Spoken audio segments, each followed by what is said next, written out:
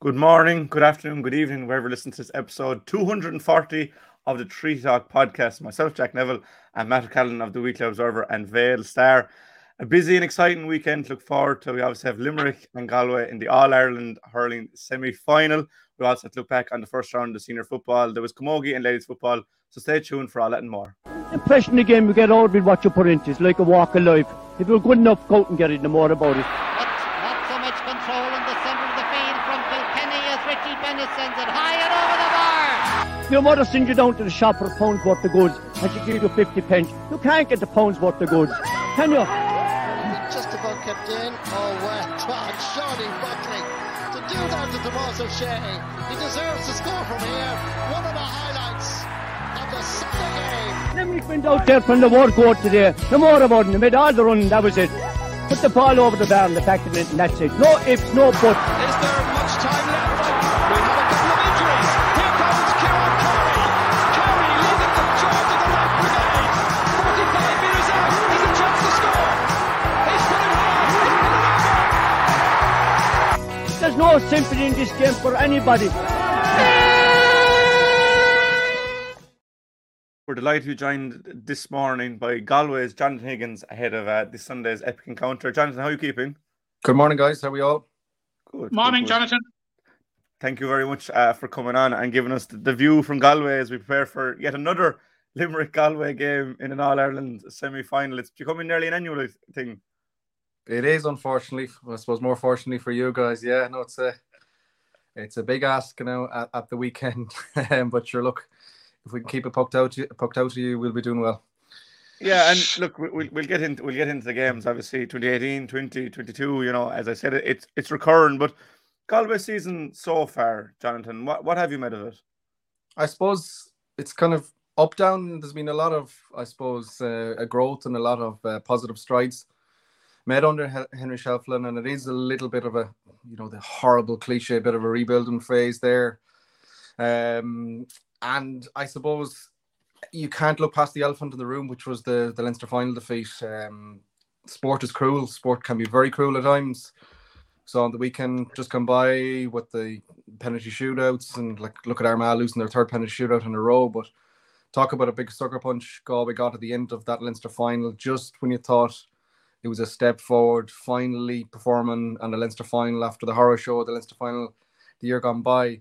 And to be caught in the manner, like losing to a goal in the last puck of the game would have been, horrible. But just the manner of the way it was kind of in our hands, one hand on the Bob O'Keefe, and then it's booted away, and it's just the stuff of heroes when it's lashed in from out there, and you're thinking, oh God. And to be fair to the side, I, as a supporter, I had my unbiased hat on, but even still covering the game at the time, but you couldn't. So someone ripped, something out from inside you. It was just a horrible, horrible way. But to be fair to Henry Shelflin, and not just with that getting by then on the horse the next time, he has put a lot of spirit and a lot of grit into the side. But you're going to need that in spades. If you look at the last couple of Galway performances, you had probably the worst half football I've ever seen, of hurling I've ever seen a county play, Galway play against Dublin. Yes, a bit of spirit to come back to Dublin fade, or was that Galway just putting the squeeze on? The Leinster final was good to a stage, and then obviously the absolute horrors at the end. And the Tip performance, you'd probably call it mixed, maybe. Got the job done. Probably Tip were, I think, insanely bad on the day. Fell over the line. Maybe that's just as a matter of the things gone by. So it's really hard to know where Galway are at the moment. You would have said prior to maybe Tuesday night, everything is going flying, the squad is fit, everything's together. But then, a big blow, obviously, with Jason Flynn being out for not just the rest of the Inter-County Championship, but the club championship as well. A huge blow for Larkins that as well. And, he's a player that had been thereabouts for so long, was showing strides, really having big impacts off the bench. Was that I suppose the finisher is what the Dubs call them, is it, the impact off the bench. We've seen that across the code, having so many big impact on proceedings. It's a big loss, it's a big blow to the camp as well. But I guess Galway in effect have nothing to lose, but it's a huge ask. And I'm not just blowing smoke up your rear ends here. It is a big ask. You're facing an absolute juggernaut of a team, and a team that's had maybe by others people's standards, not by yours, a wobble, if you want to call it that. But you look like you have the bit between your teeth again. So, yeah, it's going to be a mammoth task. There's no way of buttering that up. But sure, look, we live in hope, I guess. Yeah, and I suppose it's interesting the two teams coming into. You kind of briefly mentioned about Limerick; they're not at their best, and Galway aren't at their best. Is it better for Galway that they're coming in kind of slightly more under the radar? Because ever since 18, I suppose we have considered Galway the team that would match up best with Limerick in terms of physicality and power like that. And Limerick would have been really up for Galway in 18, obviously not our final, but in 20 and last year as well as a real team that could challenge them. Whereas they're coming under the radar this year. Would it suit Galway a small bit? Perhaps. Look, there's no way they're putting it. It is going to be a huge ask. You look back in last year, I think the losing of the game was the first 10 minutes or so where Glenn played, holy hell. Like he had his hay bailed and brought home to the shed a couple of times over. He had the damage done. Now, Galway did tweak it and put up a fair battle. And, there's moments here and there in the game. You put on the extreme maroon tinted glasses. You're wondering, is there a Hawkeye point here and there? But like the reality is, Limerick were too good on the day, and you can't allow a player like that. Like I wasn't working that day. I was sat in just Lower Hogan, and like he just ran in that corner and ran amok. What did he finish up? Was it 8 on the day overall? Got a few at the end as well, just from Galway. We're putting the squeeze on. So like that's straight away. You talk about Galway matching up well to Limerick. That's a scary proposition straight away. It's a scary proposition for anybody. But you look at the way the Galway defense is at the moment. That's huge. Is the 4-week break going to be perfect in a way for Limerick, for you guys coming through? Who knows? These are all the if buts and maybes. I suppose you've had a challenging enough time, if you want to call it that, of coming through and winning Munster. Like what a challenging year that, with the league title as well. My heart bleeds for you. But like maybe they needed that. And I suppose look, and the other big elephant in the room is Hannon, isn't it? Like what's going to rejuggle that? It's just, I think, to quote another sport, Claudio Ranieri used to talk about Claude Makelele as that holder, that number 6 in soccer, as the battery in his watch that made everything tick. I suppose that the way Hannon is, and obviously you've huge, insane squad depth. That's a big blow as well, and I suppose that's the only tiny bit of concern you probably from a Limerick perspective.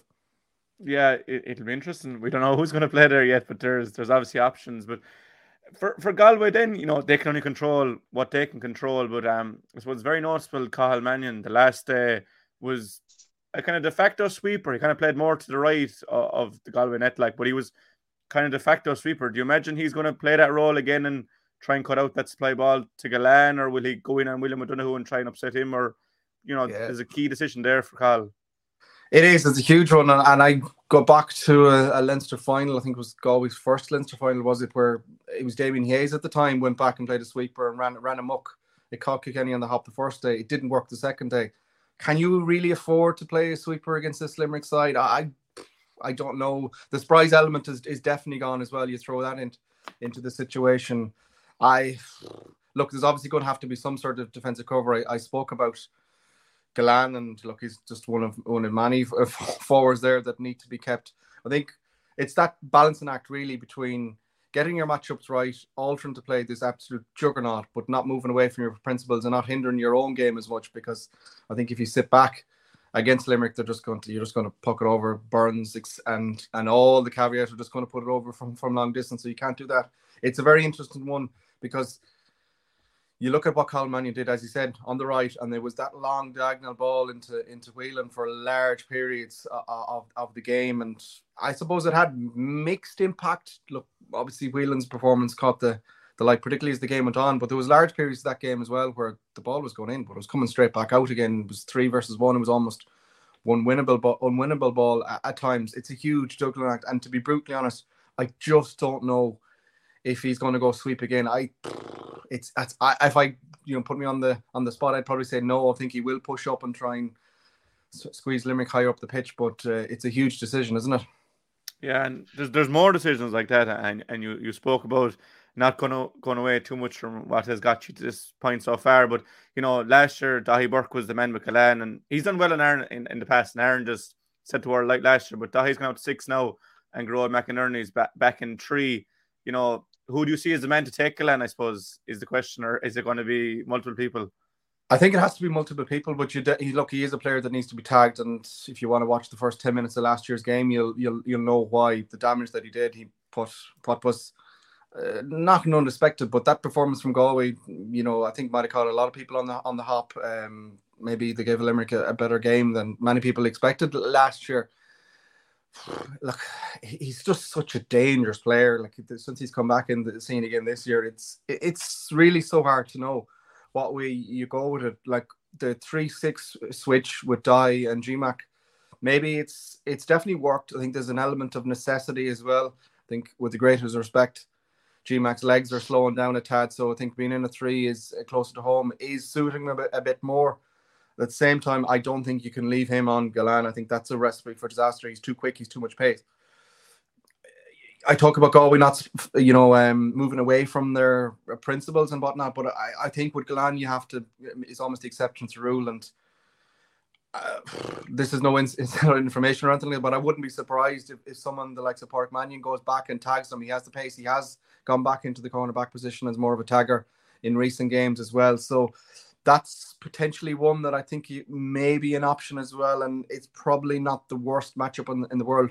The only thing is, though, what you would say that is, I suppose, to emphasise my earlier point, is it does take away a good bit from the attacking prowess of the half-back line. That's a huge balancing act, but you're against an absolute superstar and such a wizard in Galan that I think you do need to make an exception to the rule. So I wouldn't be surprised. Like, it's a big ask for someone like, Morrissey or someone like that to try and tag him. He's that good of a player. We've seen huge better players struggle against Galan. So I think I wouldn't be surprised if someone like Park Manning goes back on him. And then at the other end of the field, obviously, you have your own superstar, your own wizard in Conor Whelan. And I suppose since Joe left, the mental has really fallen on Conor, and he's been brilliant this year. And to be fair, I was in the Gaelic rounds last or 2 weeks ago, and he kind of plays in patches, but sometimes he's unreal all game. But when he goes, like, he can cause serious damage very quickly. And I would have said Sean Finn would have been the best man in the country to mark Conor Whelan. Obviously, that's not the case now. So from a Galway point of view, how important is it that, first of all, Conor Whelan is given the supply of ball, to try and trouble Limerick, and that he does fire, and it's one of those days for Conor? Oh, it's absolutely imperative for the Galway to have any chance of in the game at all. Like, he is the player that makes Galway tick. There's no other way about it. He is the go-to guy, whatever sort of description you want to put on the word. He makes Galway tick. At times, he's almost like the one-man warrior up there. Getting support for him is going to be crucial as well. But if Galway to have any chance at all, he has to be on song. And look, he has been. He was exceptional. He's been exceptional. I think I can't understand a lot of the criticism that he's been getting at times. Was it a one-trick pony? It's not bad now. I'd have to say he is key for Galway. And I suppose if you're the flip side of that is, if you're Canarkin, you're Kiley, and all the backroom staff, they are going to be going not just how do we mark him, but how do we stop the supply coming in. Let's talk about Colin Mannion going a little bit deeper and getting good ball into him, or I suppose mixed ball into him at times, but there's enough there for him to do damage. And he is that player that will fight 1 versus 3 or whatever. And he's so good winning that dirty ball. He is so crucial to Galway, and getting that right and getting him into space will, if Galway to have any chance in the game at all, is key. And yeah, a lot could decide from the Galway attacking perspective how that is managed on both ends, I guess. Yeah, he's some player. Matt, I'll throw you there for a second. Yeah, just Jonathan, just listening to you there, I think you're doing an excellent job in playing down Galway's chances, which I wouldn't agree totally with you at all. But look, there has been a narrative going on all this summer and during the duration of the championship about the difference in intensity and between the Munster and Leinster championships. Where are you on that? Right. I've been lucky enough to have been down covering a lot of the Munster Championship games. They have been enthralling. There's no other way of putting it. And I think if you put the contests of the two side by side, look, I think it's even impossible to try and compare the two at times. You don't have the deadwood, with the greatest respect, that you do have in Leinster. Maybe aside from the Leinster final, was there a good comparative game in Leinster? It's hard to think back. I can think of 4 or 5 games at the top of my head straight away that were absolutely enthralling in the Munster Championship. maybe that's to the detriment of some of the teams. By the time they come out, they're half jaded, or they've gone through the ringer a lot more.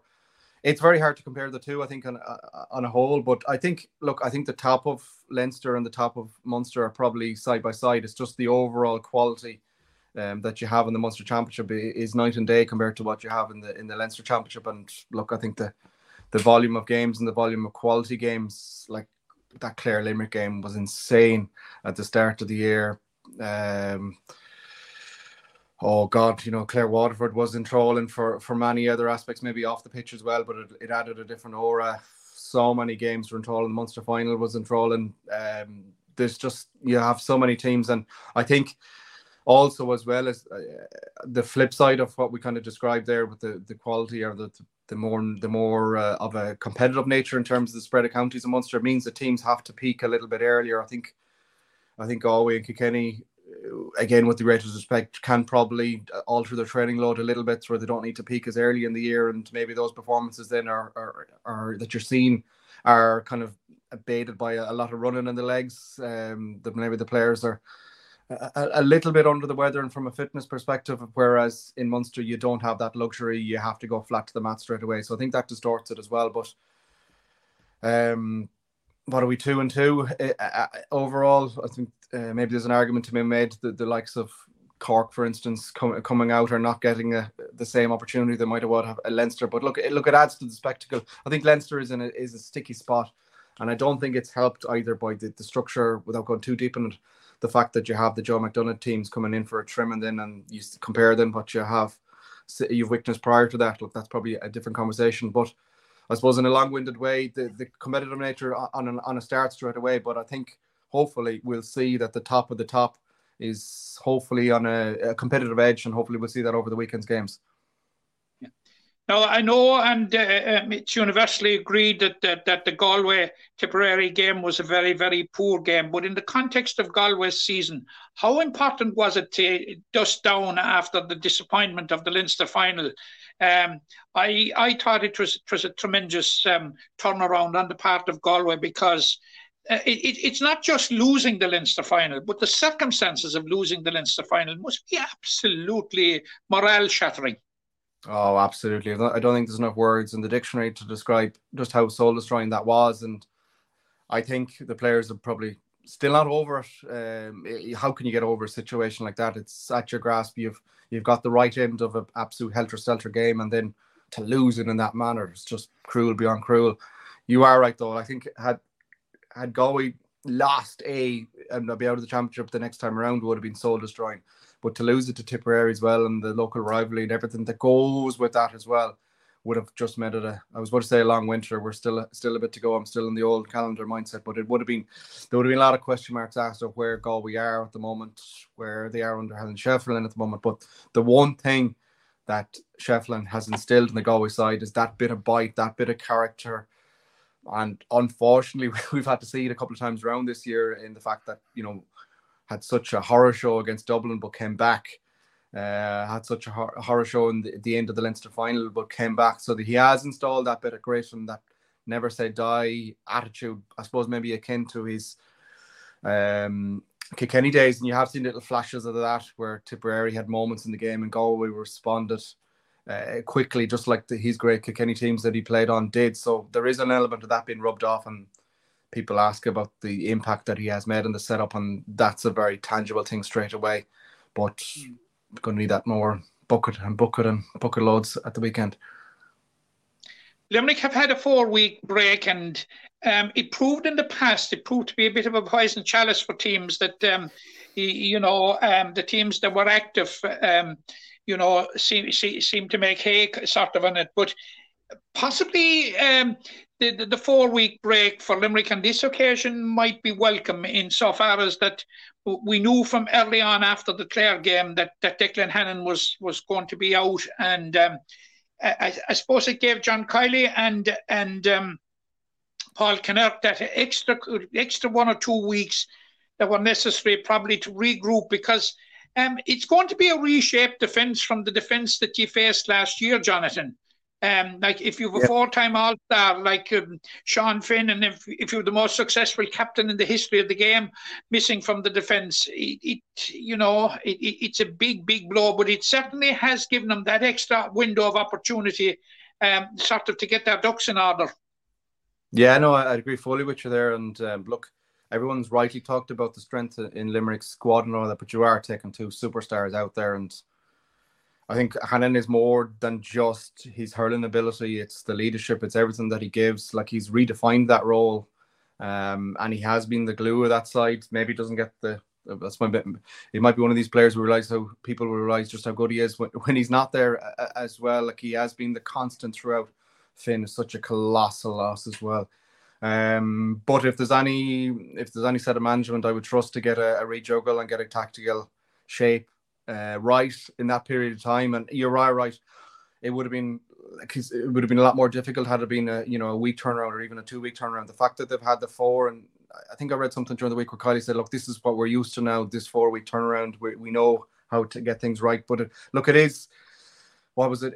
I was trying to think back there. Was it in the league game down in Páirc Uí Chaoimh in the league final against Kilkenny? He put Morrissey back. You guys correct me if I'm wrong. I think went back and kind of filled that hole. Will he do something similar again, or will they have another bit of tactical now? So we've seen Connacht come out with the tactics board in the water, break days, and make a tweak from the sideline. So I've no doubt he will have plenty of time to rejuggle and with that week, and obviously had ample opportunity on the training ground as well. But there's certainly 2 big blows, but if there's anyone I trust to try and rejiggle it, it's those 2 boys. Over the years, Galway have become famous or notorious, if you're trying to play against them or facing them, for this one big game in the year. I remember it as far back as 1975 when they overturned Cork on a very wet day in the All-Ireland semi-final. But it seems to be a constant with Galway, and I'm convinced anyway, and I saw a lot of the Galway games this year, well, on television, but I don't think we've seen the big game yet this year. Well, from a room point of view, let's hope that is the case. Look, we are going to need that special day. They're going to need all of that in abundance. It will take something special to overturn this juggernaut. Maybe someone said to me in the past, and it's like, if you've any chance with Limerick, it's in the semi-final because you won't beat them in the final. Look, I think that's there a sort of conversation. Look, we need something special. It's not the Kerry Yarras and or whatever you want to put with it. It would need for pretty much everything to go right from a Galway perspective to try and get it over the line. But look, are they capable of giving it a right go battle? Do I trust they'll give it a right go battle? Absolutely. It will be a step up, or maybe even a staircase up from what we've seen from Galway to date. And particularly, you talked about the Tipperary performance in terms of the spirit, in terms of the character, in terms of getting them. But look, they were extremely wasteful that day. Tipper quite poor. You got to throw in those caveats as well. If Galway play like they did against Tip, forget about it. Maybe elements of the Leinster final will be enough, but it's still rebuilding. And there's the moments of the Dublin game that I keep going back to as well, which were horror stuff. So they will need that big performance. And that's the hope in Galway, that there is that one big bash. But look, sport, we talked about, have been these situations where something crazy can happen. But look, we really are going to need everything to be right. And but look, Galway will go up and they'll give it a right good lash. And look, as from a neutral perspective, wouldn't be great if it's just an absolute humdinger and they go out at hammer and tongs. And let's see where it goes after that. Yeah. Final one from me, Jonathan. The strengths of the respective benches, and you referenced Jonathan Flynn off air there before we came on air. How important is it going to be again on Sunday? Because in my view, this is going to be a humdinger. Let's hope so. Yeah, no, absolutely is. It has the potential there if both teams go at it, and I'm sure they will. Yeah, Jay O'Flynn is a huge loss. He had been quite effective off the bench, and that is, you see, Shefflin isn't afraid to go to his bench, and you just look back to the last couple of games where there's been big impacts, like back that Dublin game. I think Jack Grealish came off the bench and had a big impact, and you've seen a lot of that, of course, more than yourselves as well, with the impact of the bench, because it is, hammer and tongs for 30-40 minutes maybe, and then you need 20 minutes from someone else to keep the tempo going. It's going to be a big, wide open Croke Park, all the cliches in the world, but it is energy sapping. It'll be emotive. So they will need to impact on the bench. So that is a huge loss for Galway. We've seen Glennon as another player that's been kind of in and out of starting / coming off the bench and having an impact. Conor Cooney is probably another player that's going to need a big impact off the bench as well. But yeah, no, Jo, it's just unfortunate. He was right back there, such a good person around the camp then as well, has a danger, gives you that bit of, I suppose, unexpected brilliance and star power up front. But yeah, no, it's a huge loss, and we'll have to look at other options. But I was listening to an interview that Henry Shefflin did in Galway there last night, and he just talked about it, and it's classic Henry. Now it's an opportunity for someone else, whether it be on the team or into the matchday squad as well. So that's the case. It has to be, unfortunately, a top-level sport, but benches are going to have a big impact in the game here. Yeah, I think they will, and it's hard to see whose bench is better on paper. But a couple of ones before we finish up, Jonathan. The record in Croke Park for Galway hasn't been very kind to you since winning the All-Ireland in 2017. Is that a thing, or is that just coincidence? It's probably just reflective of the team in the last couple of years, more than anything. There's been, I think, in that there's been a couple of, like last year, for instance, the Leinster final, which was just a bit of a horror show. Just the team didn't show up at all. This year's they did and got stung, as we've spoken about it a bit. But I don't think it'll have much of an impact. No, I think it's a new game in terms of that. And look, obviously, it's nice to have a good record on that, but I don't see it having too much of an impact on proceedings. Someone more that the quality of the opposition is going to be, and who gets those all important matchups right, I think. Yeah, and on that question as well, obviously pushed Limerick all the way in the last two games in Croke Park in 2020 and 2022. Does that give Galway confidence that they can push Limerick all the way, or is it more demoralising that they did push them all the way and couldn't get over the line? Probably classic glass half full, half empty sort of scenario. Henry Shefflin will be instilling into them that it is half full. Look what you've done. And no doubt he's going to say something like along the lines of, look, you can't give a head start like all we did to Limerick, because it took and that's the case. Unfortunately, it seems like a common trend with Galway at times is they seem to allow an opposition to get a head start and then go to try and claw it back. I've seen that multiple times this year alone. You can't do that against someone as good as Limerick. But look, he will be taking huge strides and huge bits of encouragement from those performances, and I don't think there'll be a lot of respect for the quality side that Limerick are, but I don't think there'll be any bit of fear there. They'll be going out fully focused on trying to get a famous win, no matter how difficult it seems from right here, right now. Yeah, and lastly for me, why can Galway win this game? I think you go back to the last year's game again. They did so much right. I think maybe is there not fear, that's too strong of a word, but there's definitely good respect between the two sides. And I'm sure, as talked about, Henry Shefflin and his management, talking about their team talk. I think John Kiley's and all his management side as well will be saying as well, like they'll be.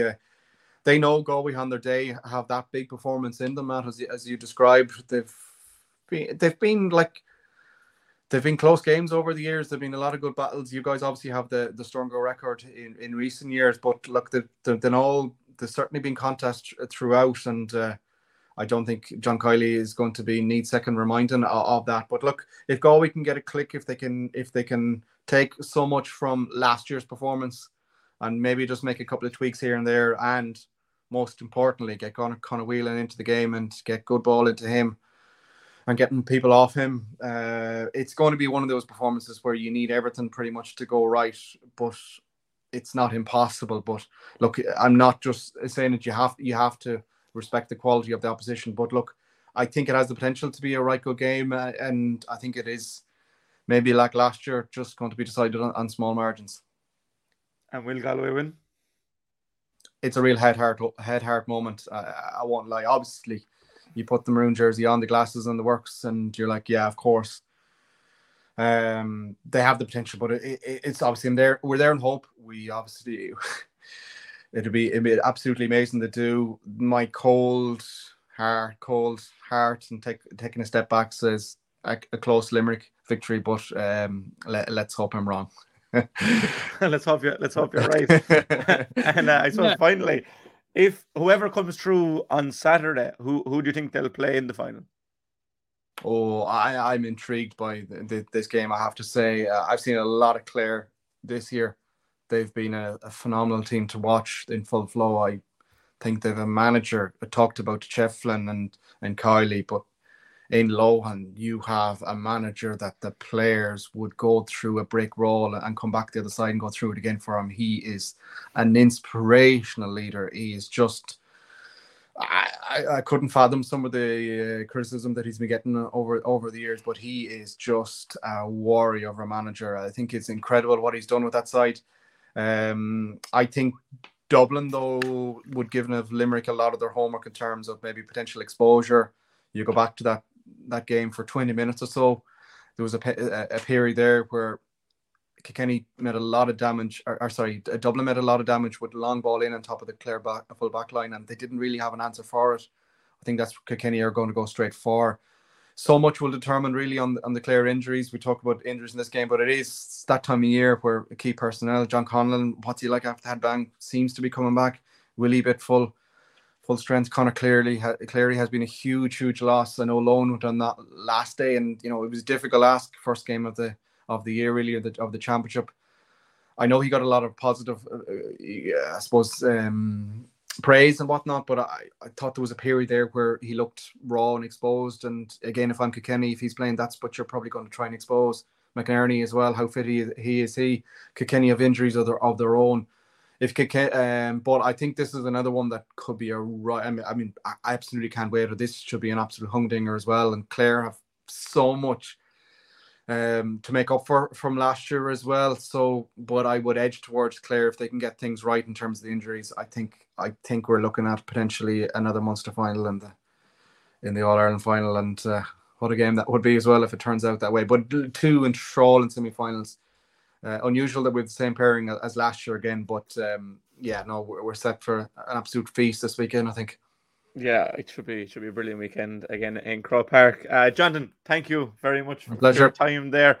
I can't say I hope your team wins the weekend. I hope it's a good game. The feeling is mutual, don't worry. Yeah, I hope it's a good game, and it's good for the neutrals, because it's certainly, I can't imagine it's going to be too enjoyable for people that the ticket in one corner.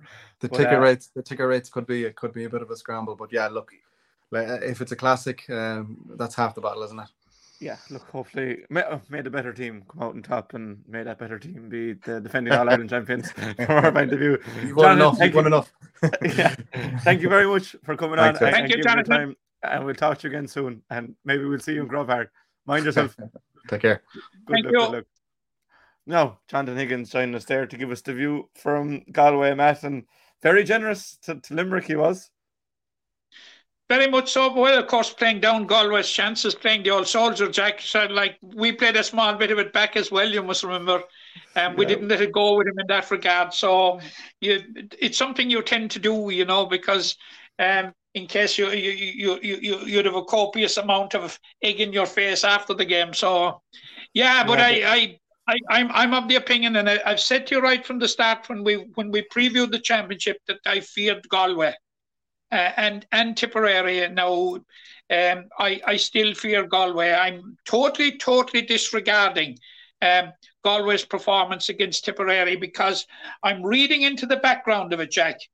Had we suffered the kind of a loss in the Munster final, had Clare got a goal with literally the last puck, you just can't put yourself in that position and wonder what type of a mindset you'd be in the next day you'd go out. So I thought it was a remarkable recovery by Galway to turn it around and make Tipperary look very very ordinary, Jack. And I thought in the circumstances that Tipperary would win it, if you recall, if you go back, and. But no, Galway dug it out, and I think it could be a huge game in Galway's season. That's what I fear. It could be a major turning point for them, because no matter looking through the Leinster Championship, apart from the Leinster final, Jack, they ambled through it. And that is no disrespect to the weaker teams that are in Leinster. And that there are some weak teams in Leinster. So, and I was just looking back at it in the context of the game on Sunday during the week, and some of the scores they put up against Westmeath and Antrim, and particularly the paucity of the challenge that was put to them. You just wonder what the value of it is for Galway on one hand, or we'll say Kilkenny, but above all for the teams that were on the receiving end of it. Now, all right, people will be very quick to point out, look, Westmeath went down to Wexford Park and won. But I still think that there's a disparity between the Munster and Leinster championships, and it is in the Leinster championship. It's all about just getting into that top three and then peaking. So I feel that the victory over Tipperary by Galway was very, very significant, and we should read into it. No, notwithstanding the poor game that it was. Yeah, it was a brutal game, but I mean, those games are there too. Any game that has a final in it, quarter, semi, final itself, they're there to win regardless of how you come through it. And look, Limerick haven't shot the lights out. Maybe in 3 or 4 months we can look back and say, God, Clare were an All-Ireland winning team, Cork were an All-Ireland winning team, but Limerick still managed to get the job done. Hindsight could prove very favourable towards Limerick at the end of the season, but they haven't been the Limerick we've known, whether that's the other teams coming up to them or Limerick regressing a small bit. I think that's fair to say. But you know, in Croke Park, they've saved their best for Croke Park in the last few years. Like the three All-Ireland final wins, really, like they were really good performances. Waterford in the semi-final in 21, even Galway the 2 years, like they were really good Galway teams. So you'll be thinking the 4-week break and played in the wide open Croke Park, it does seem to suit Limerick. Yeah, well, Croke Park has suddenly gone from being a graveyard for Limerick to being a happy hunting ground. I think the 4-week break was never more wanted than on this occasion because of the circumstances, as I pointed out there to Jonathan Higgins, about the circumstances surrounding Declan Hannon.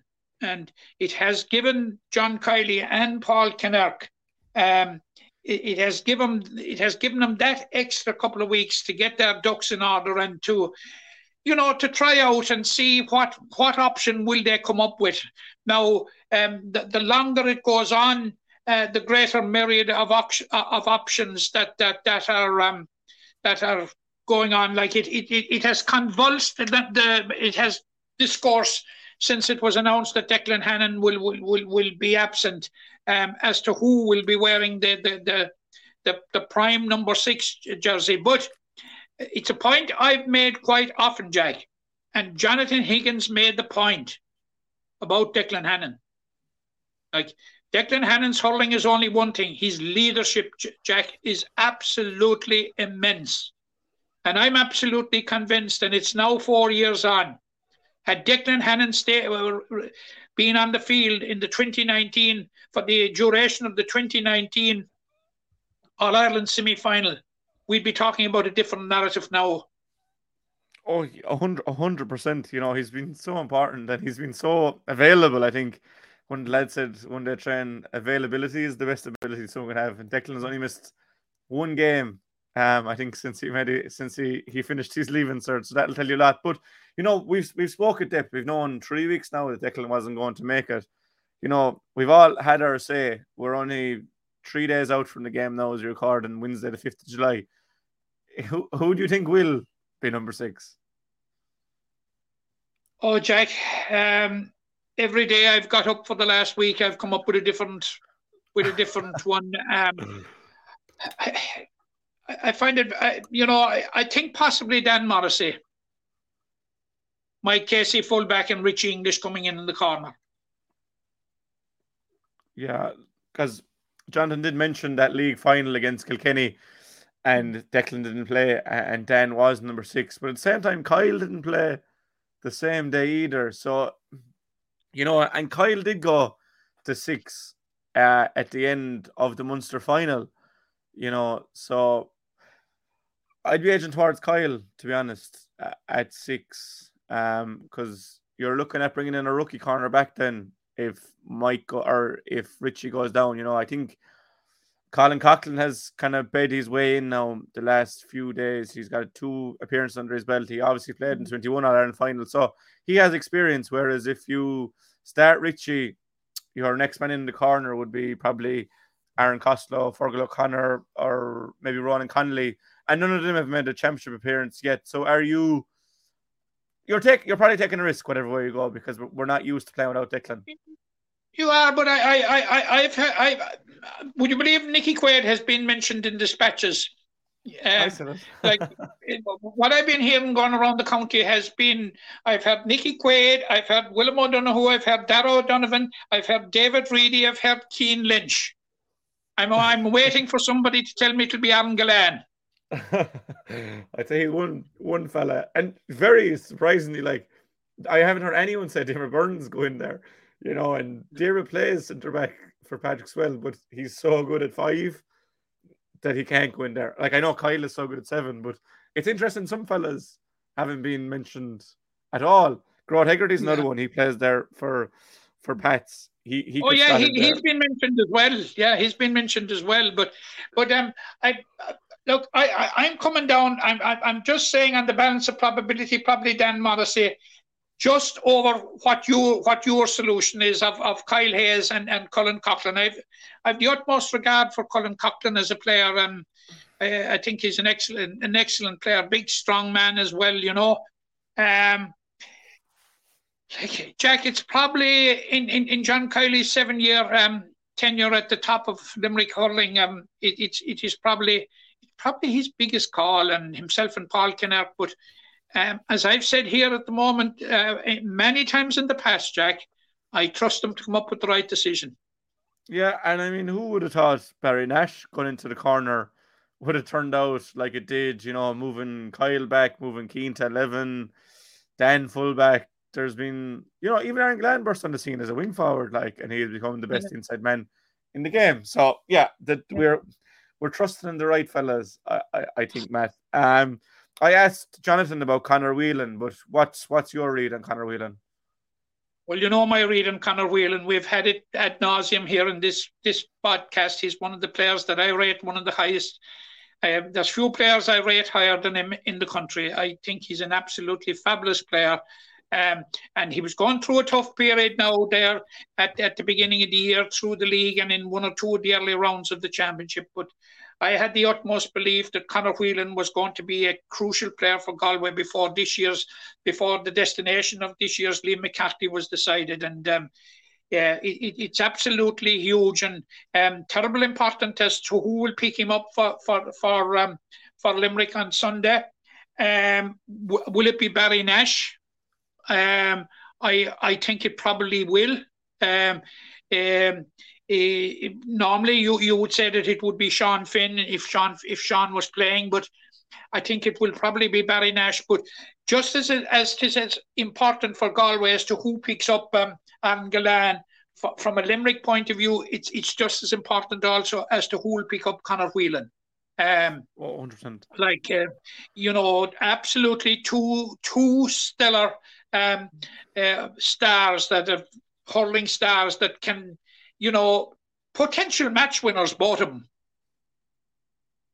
Yeah, to me, another reason I want to put Kyle in at 6 is I'd like to see Dan Morrissey on Conor Whelan, because I think physically he matched up very well with him. He's probably not as quick as Conor Whelan off the mark, but I think Dan has anyone he's ever marked at fullback, he's got the better of, and sometimes very comfortably.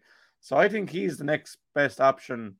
And I think if it's not Dan, I would like to see Mike Casey take him, because you don't want to lose Barry Nash's attacking output, that he's so key for back there. But as you said, they have options, and they have the 4 weeks to try all these things, and you'll be back in Limerick to get them right. But at the other end of the field, there's been a lot of change in that forward unit.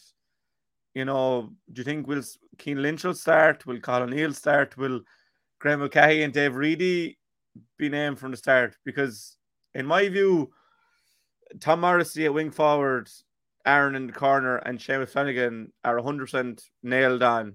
But outside of that, there is room for manoeuvre in the Limerick forward line. Yeah, but Garrod after the Munster final has to be nailed on, Jack, and Garrod's propensity to save his best for Croke Park. Has he ever played a poor game in Croke Park? He was quiet against Galway this time last year, but then what he replied with in the final, was made up for it 10 times over. So I think Garrod is nailed on, but it's a big choice after that. But in some ways, Jack, it depends on who will be named centre back. Were one of the midfielders to be called back to centre back? That would open an opportunity for Cian Lynch to come in at midfield, maybe. Or Dave Reedy. Dave Reedy. He came on against Galway midfield last year and got 3 points. He turned the game himself in midfield. David Reedy had a very, very good game in the Munster final, Jack.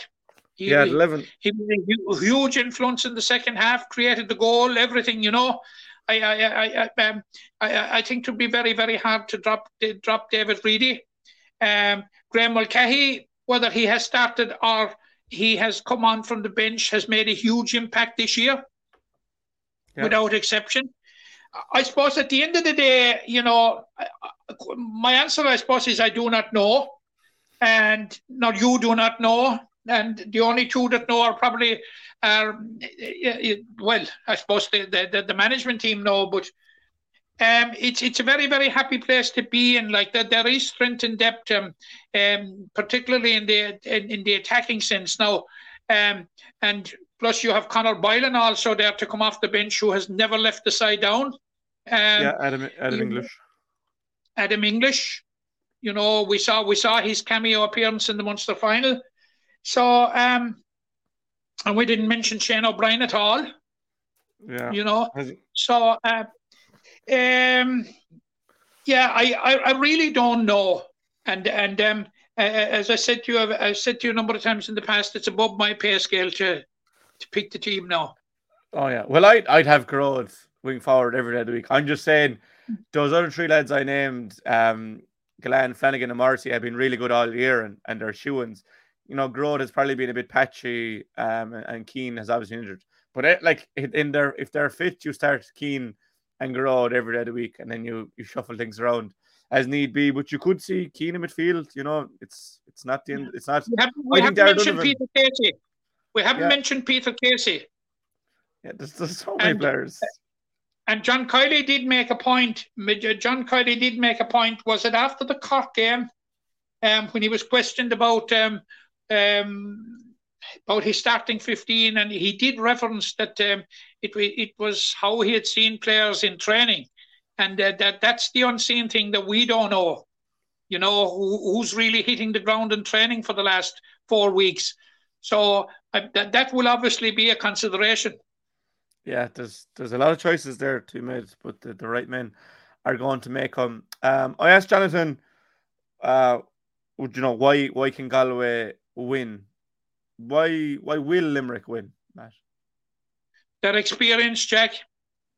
Their experience in a word, their experience and their ability, Jack, to dig out close games. And we've seen classical examples of it this year.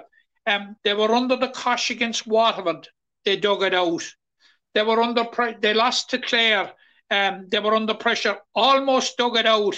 That Seamus Flanagan goal came maybe 2 minutes too late. They'd probably have dug it out had it come a bit earlier. Dug out a good draw against Tipperary. Dug it out against Cork. Dug it out in the Munster final. This is going to be tight. Limerick are the masters of digging it out, and I think that might decide it. Yeah, and you see these great teams that when they're not performing, they get the job done. And it's a real soccer thing for me that a 1-0 win in soccer, the champions always, get those wins. And Limerick, a 1-point win in hurling is the equivalent, although it's a lot tighter in hurling, 1 point than a goal in soccer. But I do agree with you there fully that they have this know-how, and it's built. You can't just have it. It's built through experience. And Limerick are the masters in hurling at the moment, and they know how to beat Galway. And that's why I said it to Jonathan. Is that a confidence thing for Galway, or is it demoralising that they've pushed them so close but couldn't get the win? Because it's all about winning in semi-finals, Matt. So we're both going for a Limerick win, but only just. Only just, yeah. Yeah. And the following day then, Matt, Clare versus Kilkenny. I'm going for Kilkenny. Why? Again, the experience of Croke Park, and you know, I'm sort of discounting last year's game, but an awful lot for Clare will hinge on the availability of, or otherwise, of Conor Cleary and John Conlon. Yeah. Were one or two of those to be absent, it has to be Kilkenny, I think. Yeah, and I still think Kilkenny will win, and I haven't gone from that. I thought they'd win Leinster. I thought they'd get back to the Ireland final. I thought it was going to be Limerick and Kilkenny, and I just think they're going under the radar completely because Limerick are so dominant. But I mean, they've won four Leinsters in a row, and say what you want about the Leinster round robin, because there are weak teams, but they still have had to beat Galway, or Dublin or Wexford in the final in 4 successive years, and they got the league final. They have a good squad there. Like, Clare are going well, and Clare are probably better than last year, but I still think Kilkenny are too strong for them. No, yeah, Clare have a lot of ground to make up from last year, but you're saying they're coming under the radar. We're probably, engrossed in our little bubble here of Limerick's great run, and probably semi or fully oblivious to what's happening elsewhere in the hurling world. But yes, Kilkenny are trotting along nicely, and it suits them absolutely to perfection, where we have seen the constant narrative about Limerick, and we first of all saw like that, the story started with Limerick were being unbeatable, and then it moved on to Limerick's discipline and all that hogwash, but yes, Kilkenny are moving more than ambling along now at this stage. It was typical Kilkenny to the manner in which they dug out the Leinster final win. Absolutely, that was classical Kilkenny, and kept going and fought till the final ball, and the final ball came from. So yeah, I'm shading it for Kilkenny. It's going to be tight again, Jack. Clare will really put it up to them, but I have a sense that Kilkenny will prevail again. Kilkenny's experience in Croke Park, and an experience of Croke Park is a terrible important thing, and it was something that possibly hindered Limerick teams in the past, when it was our graveyard, but by God, now have we made up for it in recent years. Kilkenny always have experience of Croke Park, Jack. They have, a Leinster final without Kilkenny is like Hamlet without the prince. So, I'm shading it towards Kilkenny. Yeah, I'm envisaging another Limerick Kilkenny All-Ireland final. Tight game on Saturday, tight game on Sunday, but I just think, as you said, experience will prevail. We might come back to the hurling just at the very end, Matt, but I think an hour there on Limerick versus Galway is enough to whet the appetite if you need it anymore, because it's just such a mouth-watering game and there's so many narratives to go through. But we'll leave it there for the time being, Matt, and we'll move into Camogie. And I suppose starting with the senior side, it hasn't all been positive this year, Matt, but they certainly saved their best for last at the weekend. 5-15-5 winners over Offaly in Banagher to secure their status for senior for next year. A second win over Offaly this year to secure status. First of all, it was the league, then it was championship. It's a pity it came when it came, Matt, in a way that it didn't come at the start of the season and could have been the launch pad. But at the end of the day, those players showed what they're about, first of all, and their capabilities. And hopefully with the players coming through, and we have a junior quarterfinal this weekend against Roscommon, that it can be the launch pad for 2024. I honestly believe it will, Jack. And I made a point here last week. Now, I've seen the girls a couple of times this year, including the game against Waterford.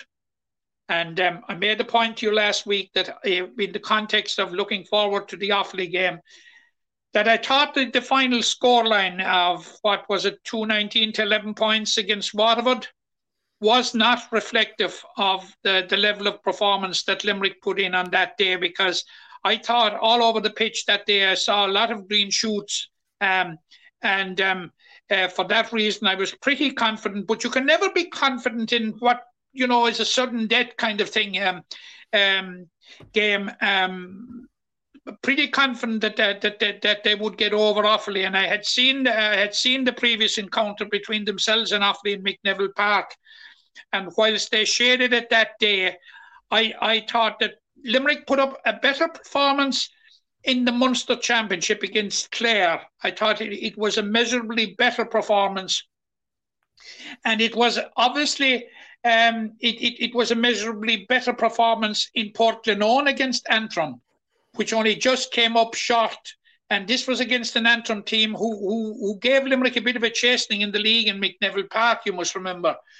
And I saw it in the flesh anyway against Waterford, and I honestly thought that there were a lot of good things, Jack, and that there were a lot of positives that I saw out there, and it augured well, I thought, for going to Offaly. And you were there yourself with the girls' launch with the Woodlands House on Monday night, and just talking to a number of the girls, I felt there was an air of confidence about them that, they were going there to get the job done, and, they were prepared to put their bodies on the line and let everything on Banagher to survive. And I'm not surprised, Jack.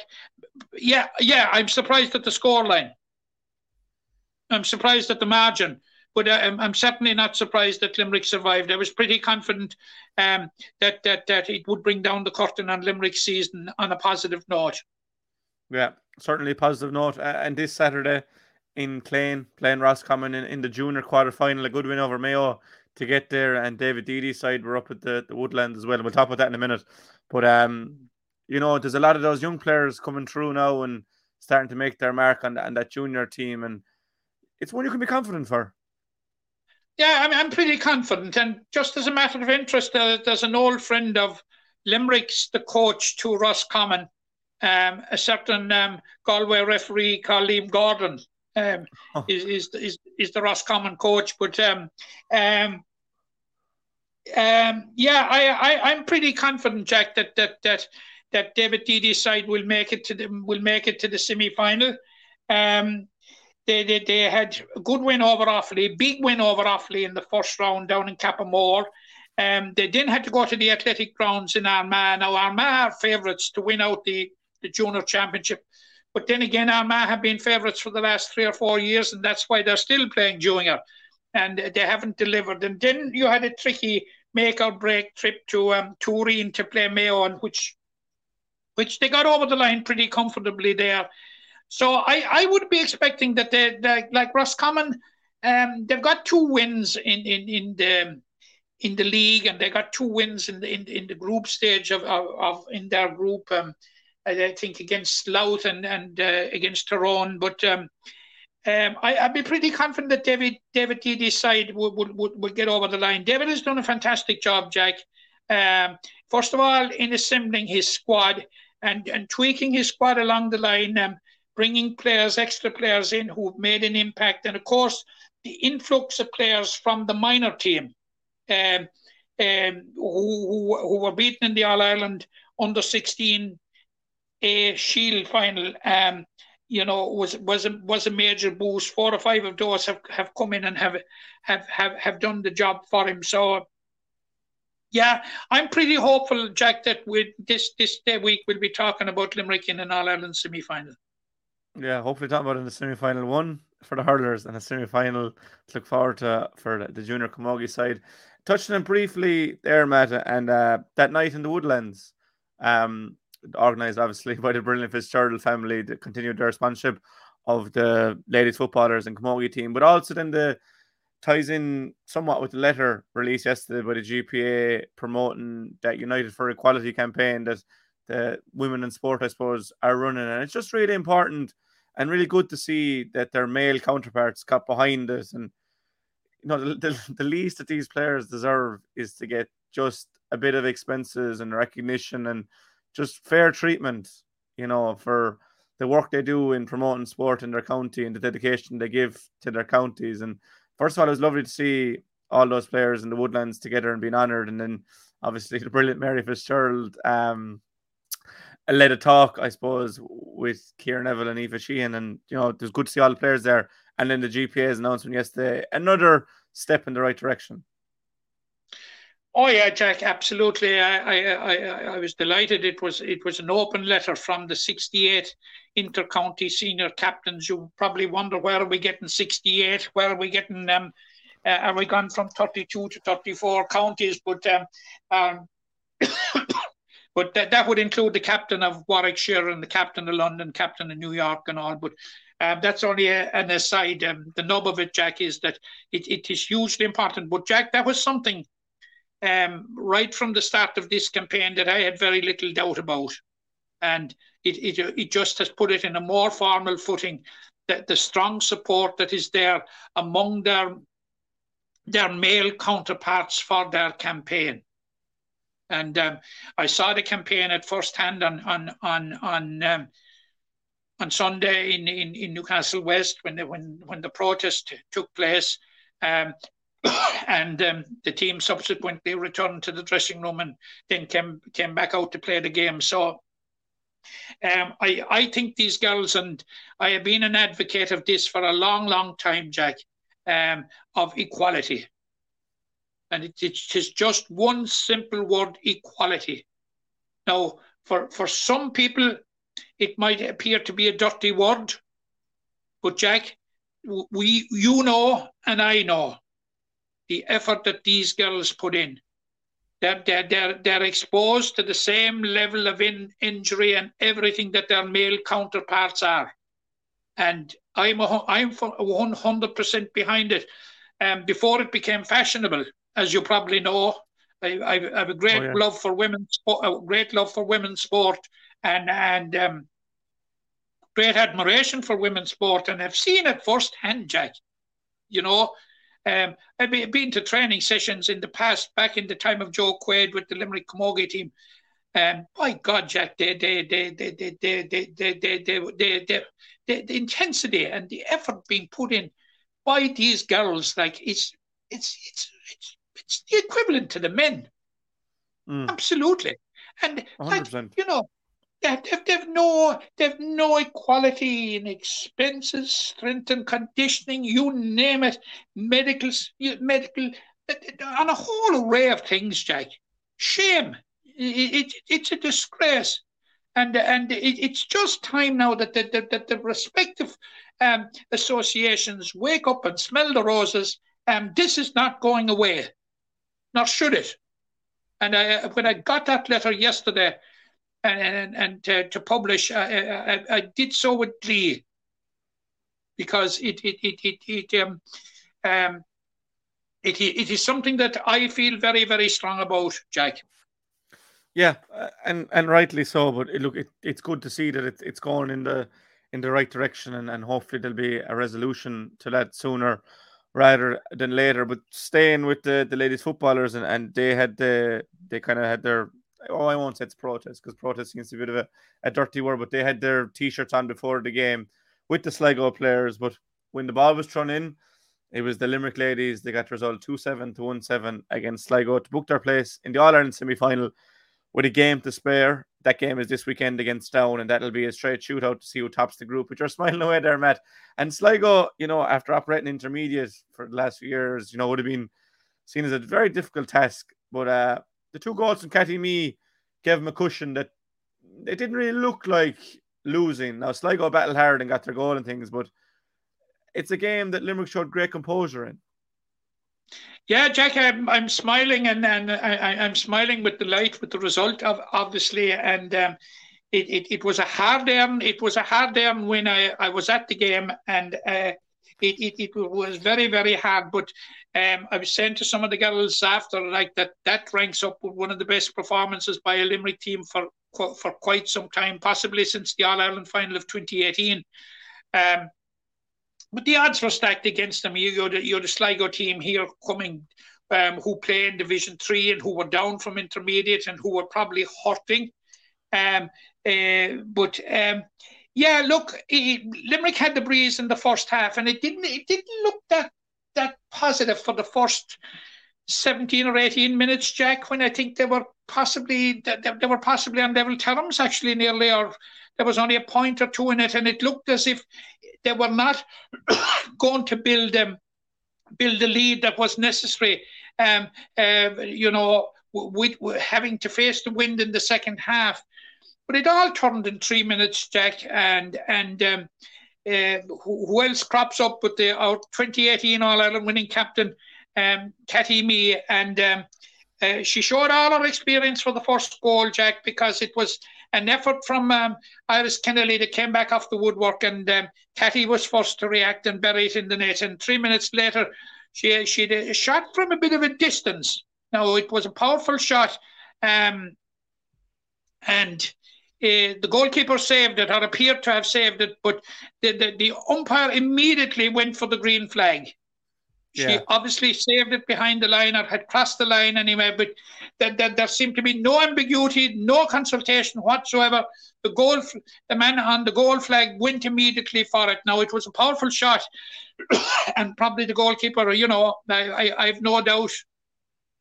And that was suddenly Limerick had a 2-goal lead, and they had a 2-goal lead at half time. Now, Sligo absolutely swarmed Limerick for the first 10 minutes of the second half.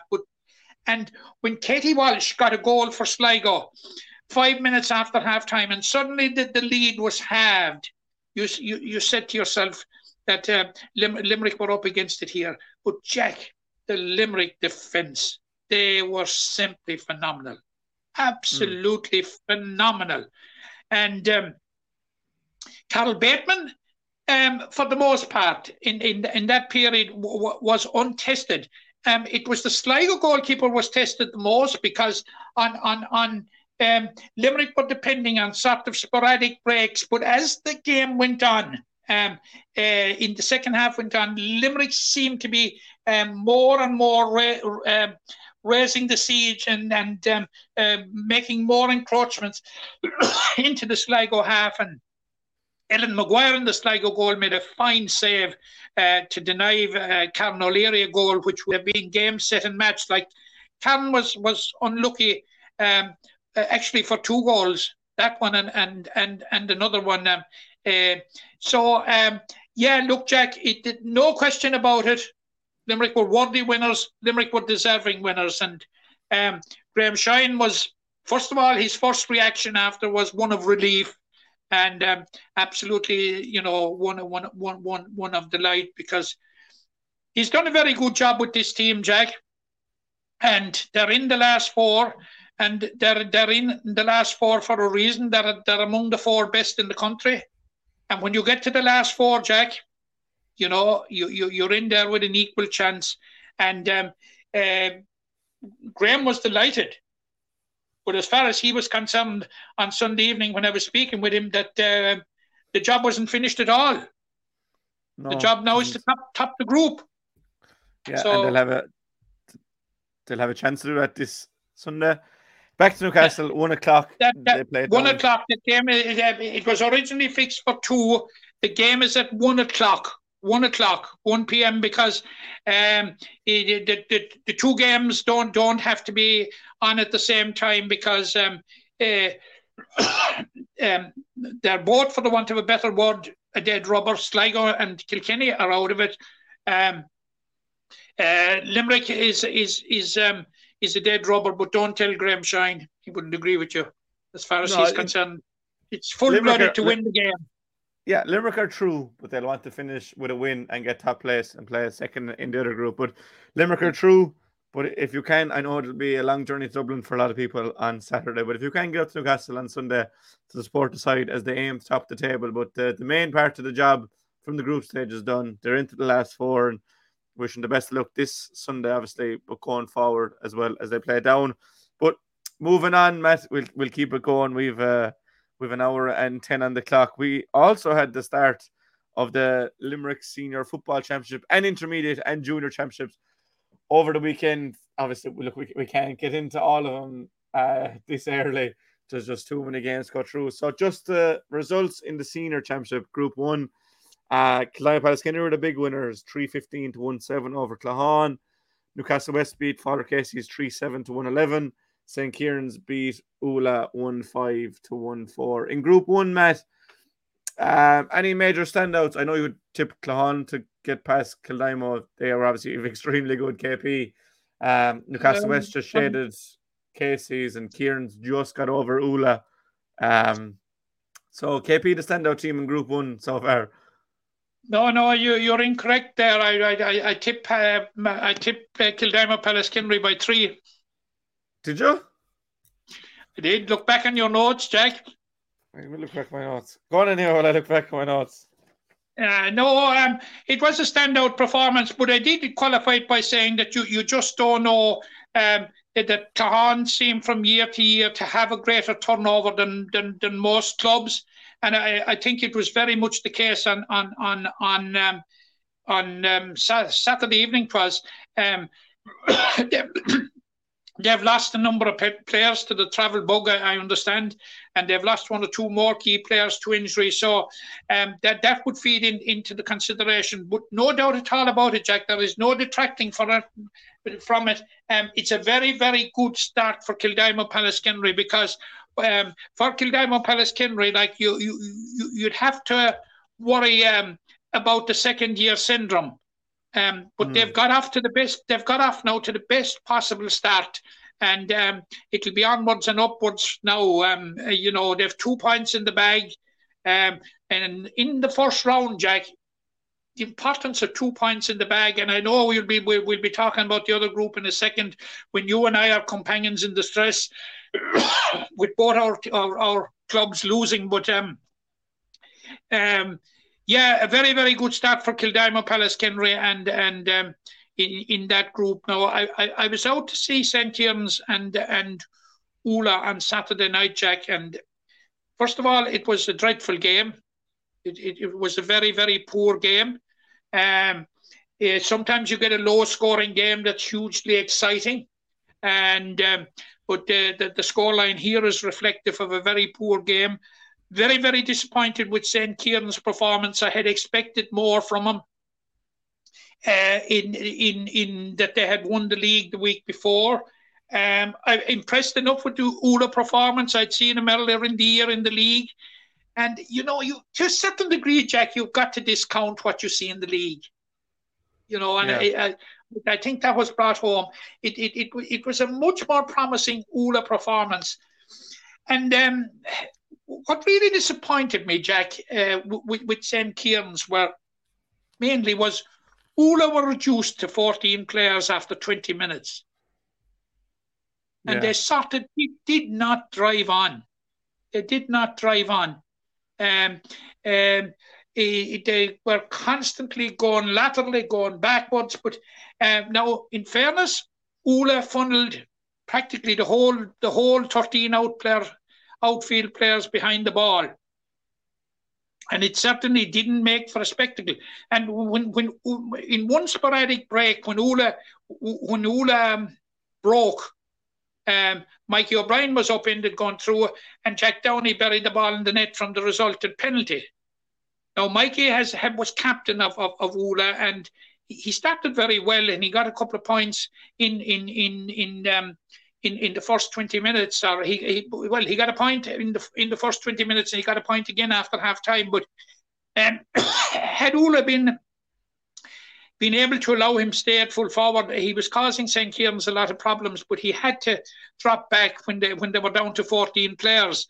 But overall, it was a poor game, a disappointing result from St. Kieran's, and I think you will see a much, much, much better St. Kieran's team when they faced Newcastle West at the weekend. Now, a bit of a worry for St. Kieran's right at the end. In injury time, John Hayes limped off. And you just wonder how serious that injury will be with a quick turnaround. He was clearly limping and he coming off the field. Now, Ula faced Kildimo Pallaskenry at this weekend, and Ula not a bad side, Jack. Of course, Josh Ryan is a huge loss to Ula, an absolutely massive loss. And of course, they had lost Alan Daly, and Alan Daly was playing with St. Kieran's. He got a couple of points, but he was well policed by Paddy Downey. But two interesting games. Ula faced Kildimo, and St. Kieran's faced Newcastle West, and I think it'll be a different St. Kieran's team. You will see. It just didn't happen for them on the day. And as I said, their propensity to continue to keep going across the field and sometimes going backwards. I didn't think they were adventurous enough to try and break down Ula, who had so many players funneled behind the ball. Now, the other game was the big one between Father Casey's and Newcastle West. And, of course, as champions, like you're there to be shot down. And as far as Newcastle West are concerned, it will be job done. Now, very interestingly, Jack, I was looking at the Father Casey's line-out. And there's a lot gone. It bears scant resemblance to the side that we thought were going to challenge for honours this year. Like, the Cormac Roaches, the Adrian Enrights. I didn't see Fikra Cotter's name there. The corner forward, Robert O'Brien, is it? Rory O'Brien. Huge names gone. Still in all, they really put it up to Newcastle West. But why should we be surprised at that, Jack? Eli O'Riordan, another. Why should we be surprised with the amount of success that they have at underage level? That they have a pool of talent. But it's one thing to have the pool of talent, but when it's been siphoned off at the other end, it can be very, very challenging. Now, so they're in action again this weekend when they will be playing Claghon. And no disrespect to Claghon, but it probably is an opportunity for Casey's to get the tram back on the rails, as it were. Yeah, look, we'll get into the prediction. We'll get into how we think the games will go into predictions, but just on the recap, looking through the team now. Obviously, Newcastle without Keane Sheehan as well. We kind of anticipated that, but looking at Casey's lineup, as you said, there was.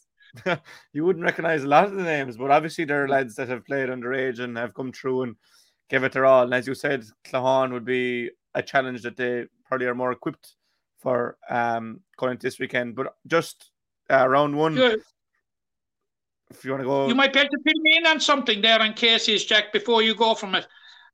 Martin Coughlin came on as a sub. I'm just wondering, is that the soccer player that played first of all with Cove, then moved to Treaty, and just 2 weeks ago has moved to Kerry? I don't know. Well, if he's played with Treaty and Kerry, there's a strong chance that he's some sort of Abbeyfield links. Martin Coughlin is a native of Abbeyfield.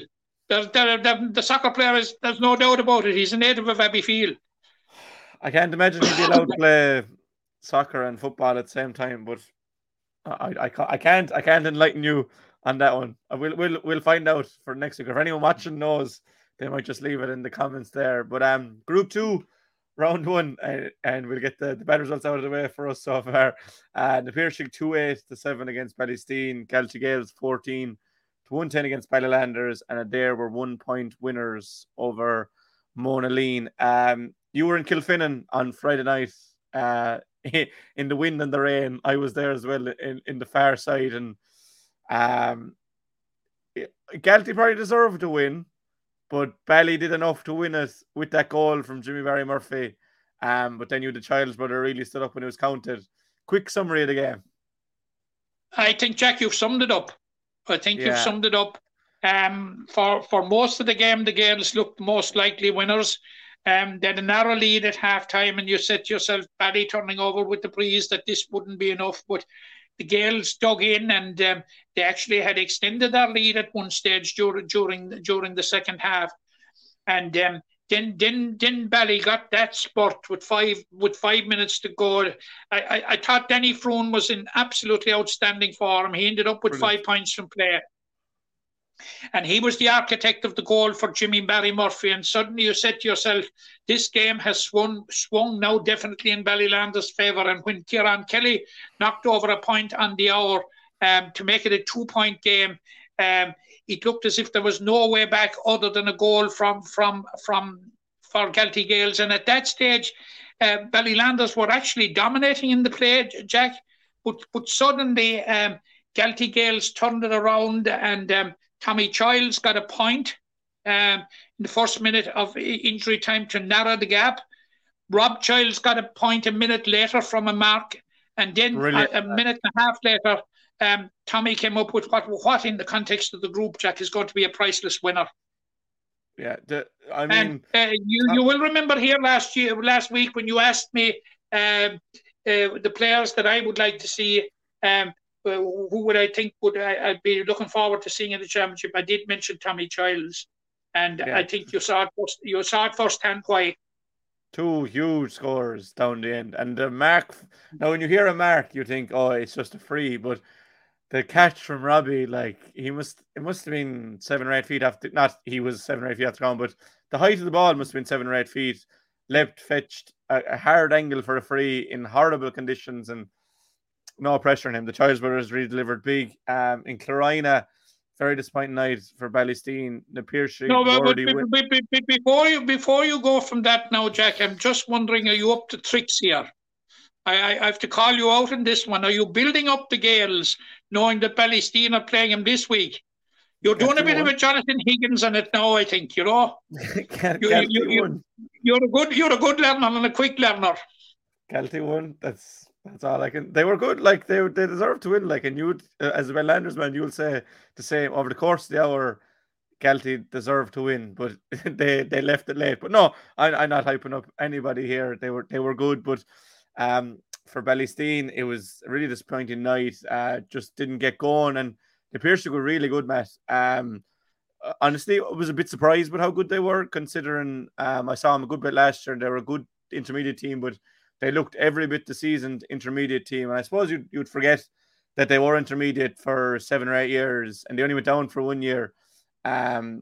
Just a really strong. Sorry, they were senior for 7 or 8 years. Yeah, sorry. They only went down for 1 year, but really, really good performance. Dylan Cronin was quite enough. Their main man, Gordon Brown, didn't play, but had really big performances all over the field. Colin McMullen at centre back, really strong. Ruben McCarthy outside him at wing back, really good as well. Up front, Evan Egan kicked a good few scores. Kevin Nolan got a penalty and were thoroughly deserving of a 7-point win. There's no doubt in that. Now they have a dare this week, which will test their mettle. But a perfect start for the Piercy. And I think the teams in recent years, Matt, that have come up, obviously KP last year got to quarterfinal.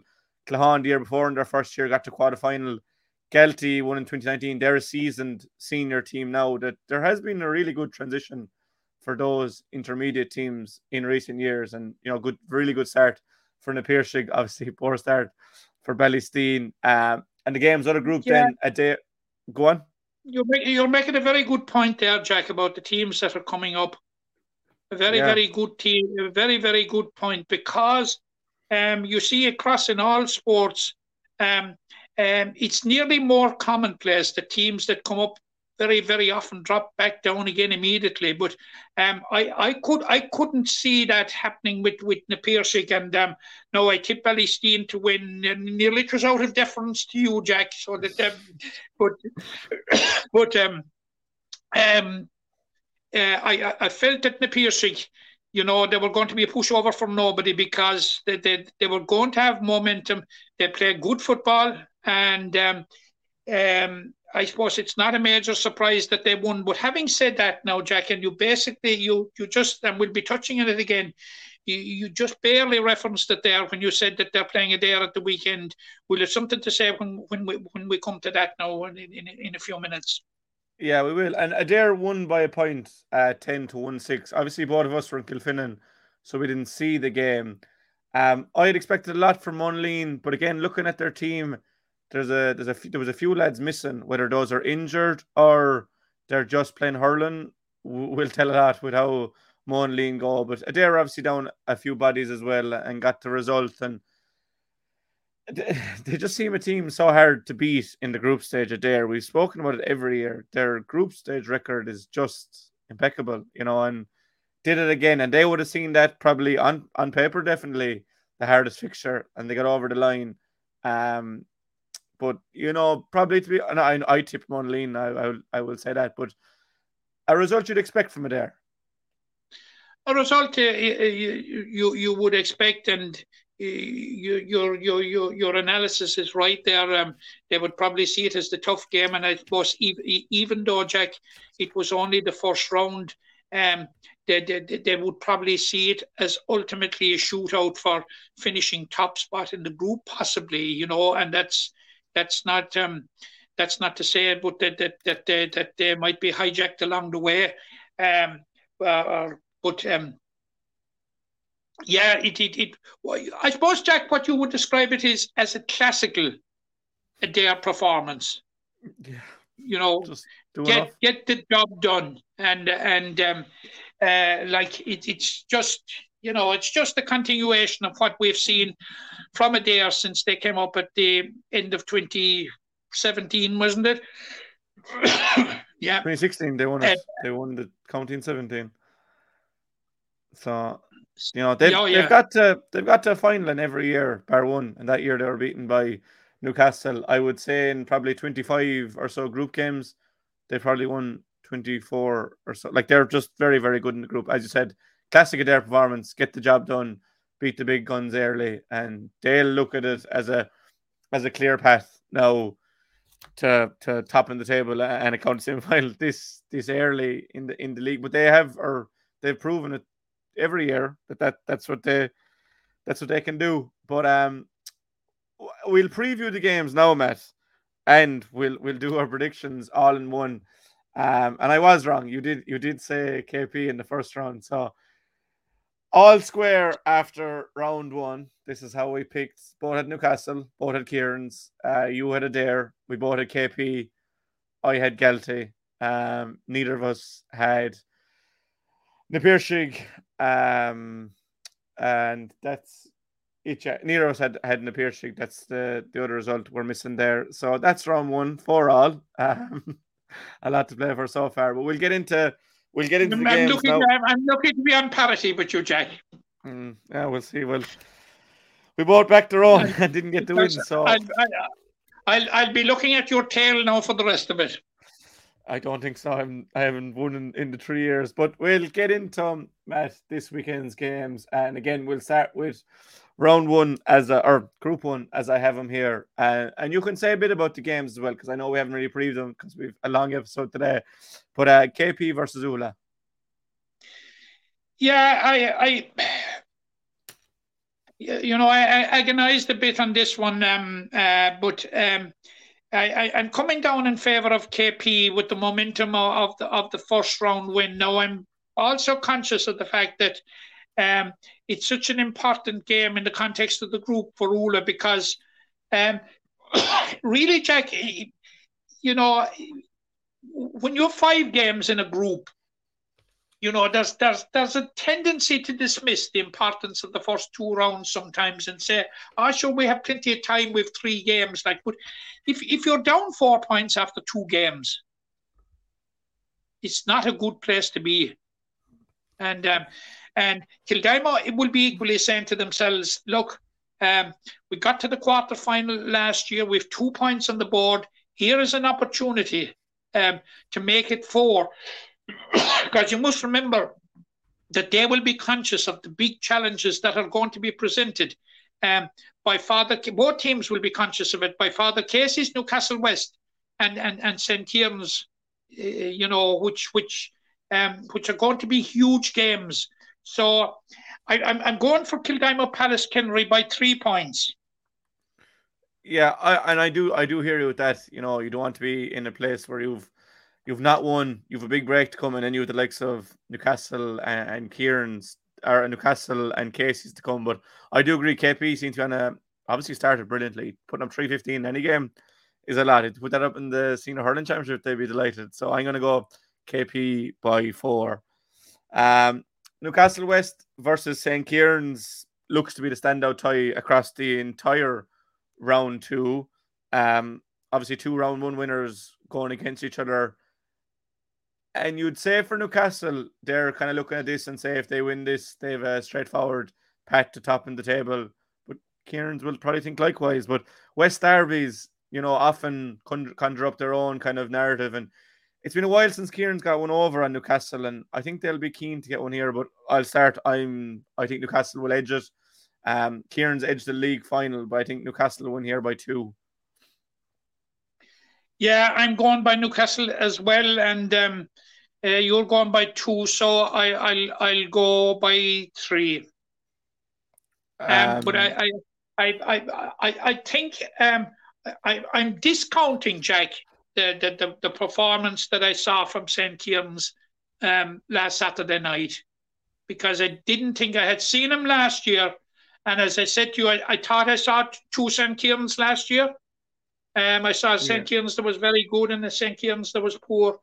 I was disappointed with him, and I'd be hoping that we'd see the good St. Kieran's, and I'd be worried if John Hayes was missing. Yeah, huge player for Kieran, but they have a good squad depth there. But John is a key man on that team, and then Clahan versus Father Casey's, the only game in the Senior Championship that's on Sunday. Both teams that lost first round. Which way you seen this one going? Based on I didn't see any of the teams, Jack, but based on the first on the first round, you'd have to go with Father Casey's, and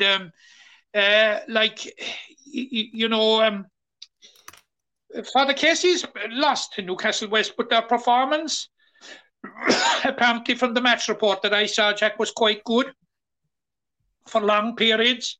It was that Newcastle West sort of took over in the second half, having trailed at half time. So I'm going for Father Casey's by 4 here. If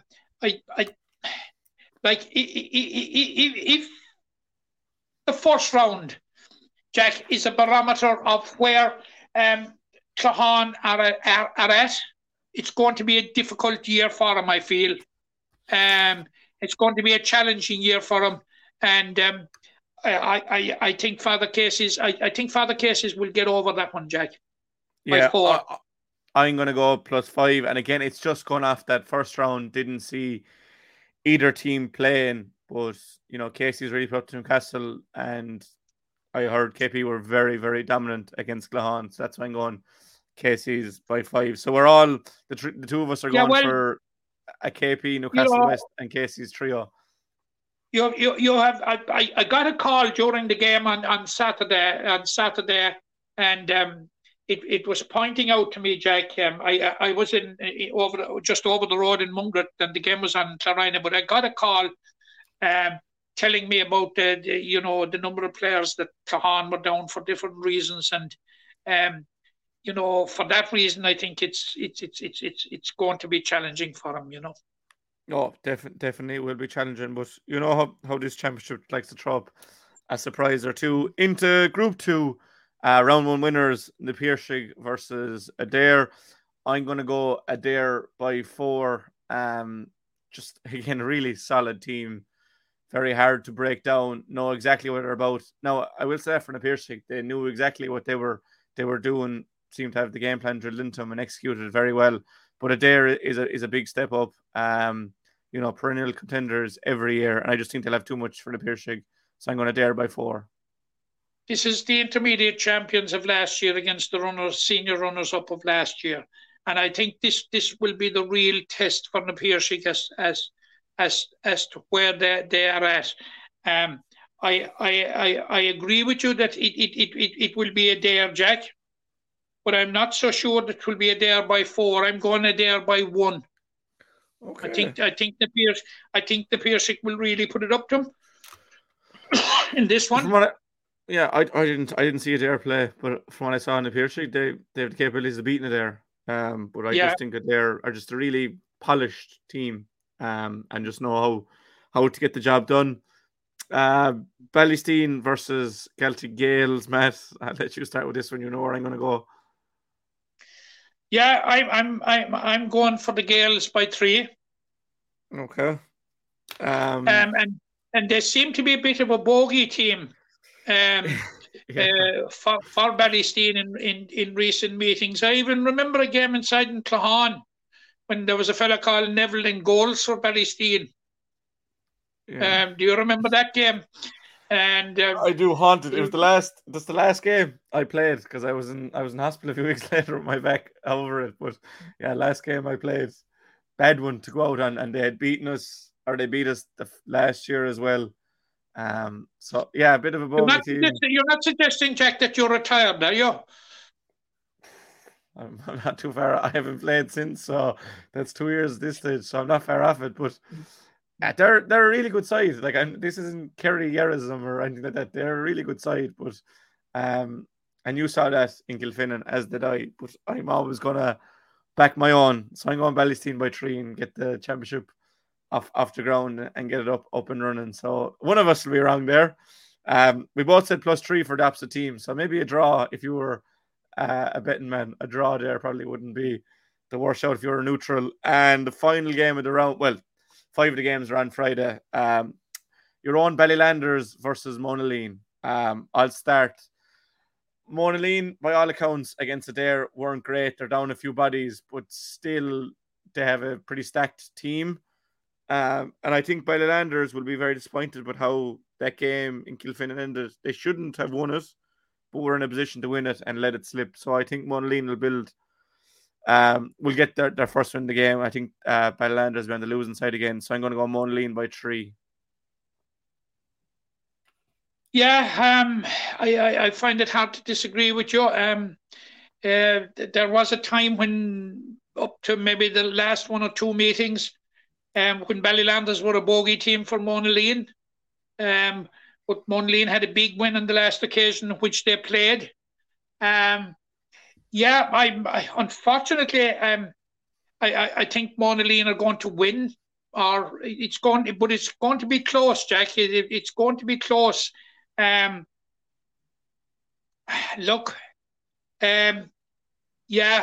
think Monaleen, but I'd say Monaleen by 2. I'd say would be the. Bally were down a couple of players last week, Jack, and the hope is that they'll be back on board this week.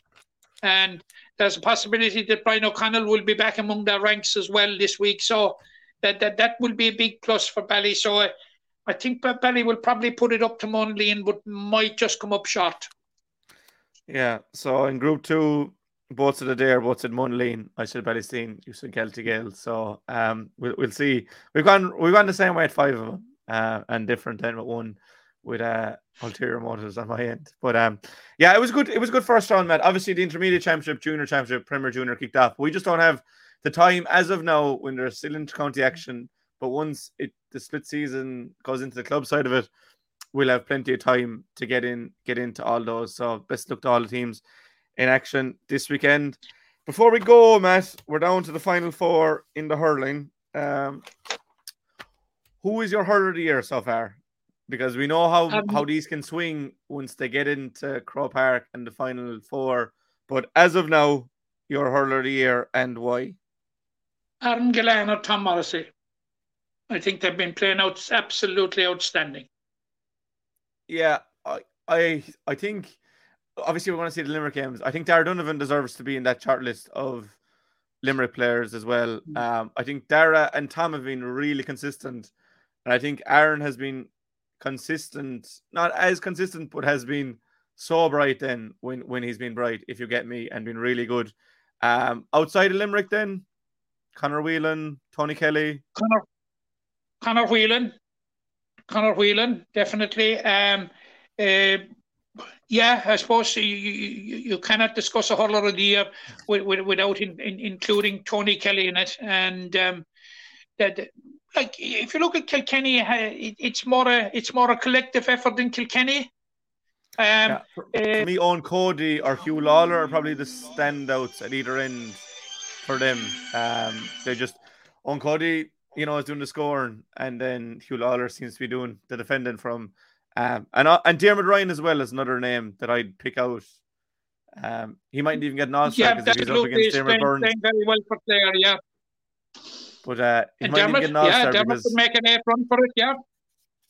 But I think the semi-finals and finals will have so much of a say on who gets the Hurler of the Year award. But it's just interesting to see where that debate is at the moment. Because remember last year going to All-Ireland final, I thought it was Aaron Gillan's to lose, but Dermot Burns' consistency just pipped it there again. So hopefully, if there's a Hurler of the Year and he's from Limerick, there's a good chance that Limerick have won the All-Ireland. So Absolutely. If we get the Hurler of the Year, I'd say it'll have been a good year for us. But 100 minutes, it's a long time since we did a 100-minute pod, Matt. But it's before we go there, I just want to mention the William P. Clifford tournament in Fedamore last Saturday. It was a feast of hurling.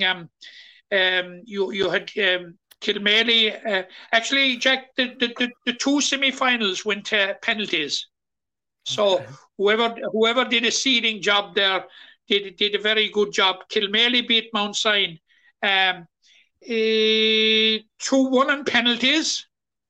And Capitagle beat Kilmallock 4-3 on penalties. Now, Kilmallock were within touching distance of getting to the final.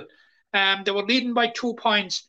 And Jack Coughlin got a goal for Capitagle in injury time. And Jack, Conor Hanley Clark got a point for the ages to level it. To have the courage to take it on right out on the sideline and the halfway line, Jack, it was a very, very special score. But Kilmallock lost it in penalties. They subsequently lost the Shield final to Mount Sion. It was Kilmallock's 6th match in 12 days. So tired bodies took over and they really, really faded in the second half because fatigue was written all over them. But in the final, Kilmaley had a very big win over Capitagle, the holders. But Jack, the reason I'm bringing it up is to congratulate the Fedamore Club on the absolute excellent organisation of bringing the 4 clubs together, and the whole logistics of how the day was organised was so good. The only downside was that the crowd was small, and it is a pity. It's those that stayed away that missed it. Yeah, well, congratulations to these clubs. Fedamore, I know the Vice of Muskegon were in from Colour Broadford for a tournament that they won as well. So it's great to see these clubs pop up and have these weekends of hurling and or football. So fair play to Fedamore and to Broadford over the weekend. But as I said, over 100 minutes on the clock, man. It's been a long time since we had a podcast that long. But it's just the nature of the weekend. It's a huge hurling game that we spent about an hour talking about, Limerick versus Galway, again in the All-Ireland semi-final. A big thank you to Jonathan Higgins for coming on and giving us the view from Galway. Big thank you to Noel's Menswear for sponsoring the podcast and all the good work they do with us. To everyone that's watching, subscribing, liking it, the community is expanding every week. Make sure to get your comments in and we'll answer them afterwards because we're not going live just logistically with Wi-Fi and things. It's just a bit risky, but make sure to comment in. If you're on YouTube, likes and subscribes and turn on the bell for notifications so we can grow the community. Facebook, like, share, Twitter, like, retweet. On Spotify, give us a rating and like the podcast as well. If you don't want to look at us, you can always listen to us on Spotify or SoundCloud or Apple Podcasts, wherever you get your podcast. And always thank you to Matt for your contribution. Should be a good weekend for Limerick. Hopefully we'll have an All-Ireland final. Look forward to hopefully the ladies footballers will be top of the table with their semi-final to come, and hopefully the junior Camogie side will have an All-Ireland final semi-final to look for, or an All-Ireland semi-final to look forward to. So An hour and 45 on the clock. That's episode 240 in the books. Thank you all for watching, and we'll be in touch again soon. Thank you. The impression again we get out with what you put into it's like a walk of life. If you're good enough, go out and get it, no more about it. Not so much control in the centre of the field from Kilkenny as Richie Bennett sends it high and over the bar. Your mother sends you down to the shop for a pound's worth of goods and she gives you 50 pence. You can't get the pound's worth of goods, can you? Just about kept in. Oh, well done, Johnny Buckley. To do that to Tomás O'Shea, he deserves to score from here. One of the highlights of the Sunday game. Limerick went out there from the word court today. No more about it. They made all the running, that was it. Put the ball over the bar and the back of it, and that's it. No ifs, no buts. Is there much time left? We have a couple of injuries. Here comes Kieran Carey. Carey leading the charge of the right brigade. 45 metres out. He's a chance to score. He's put it high. He's put it over. There's no sympathy in this game for anybody.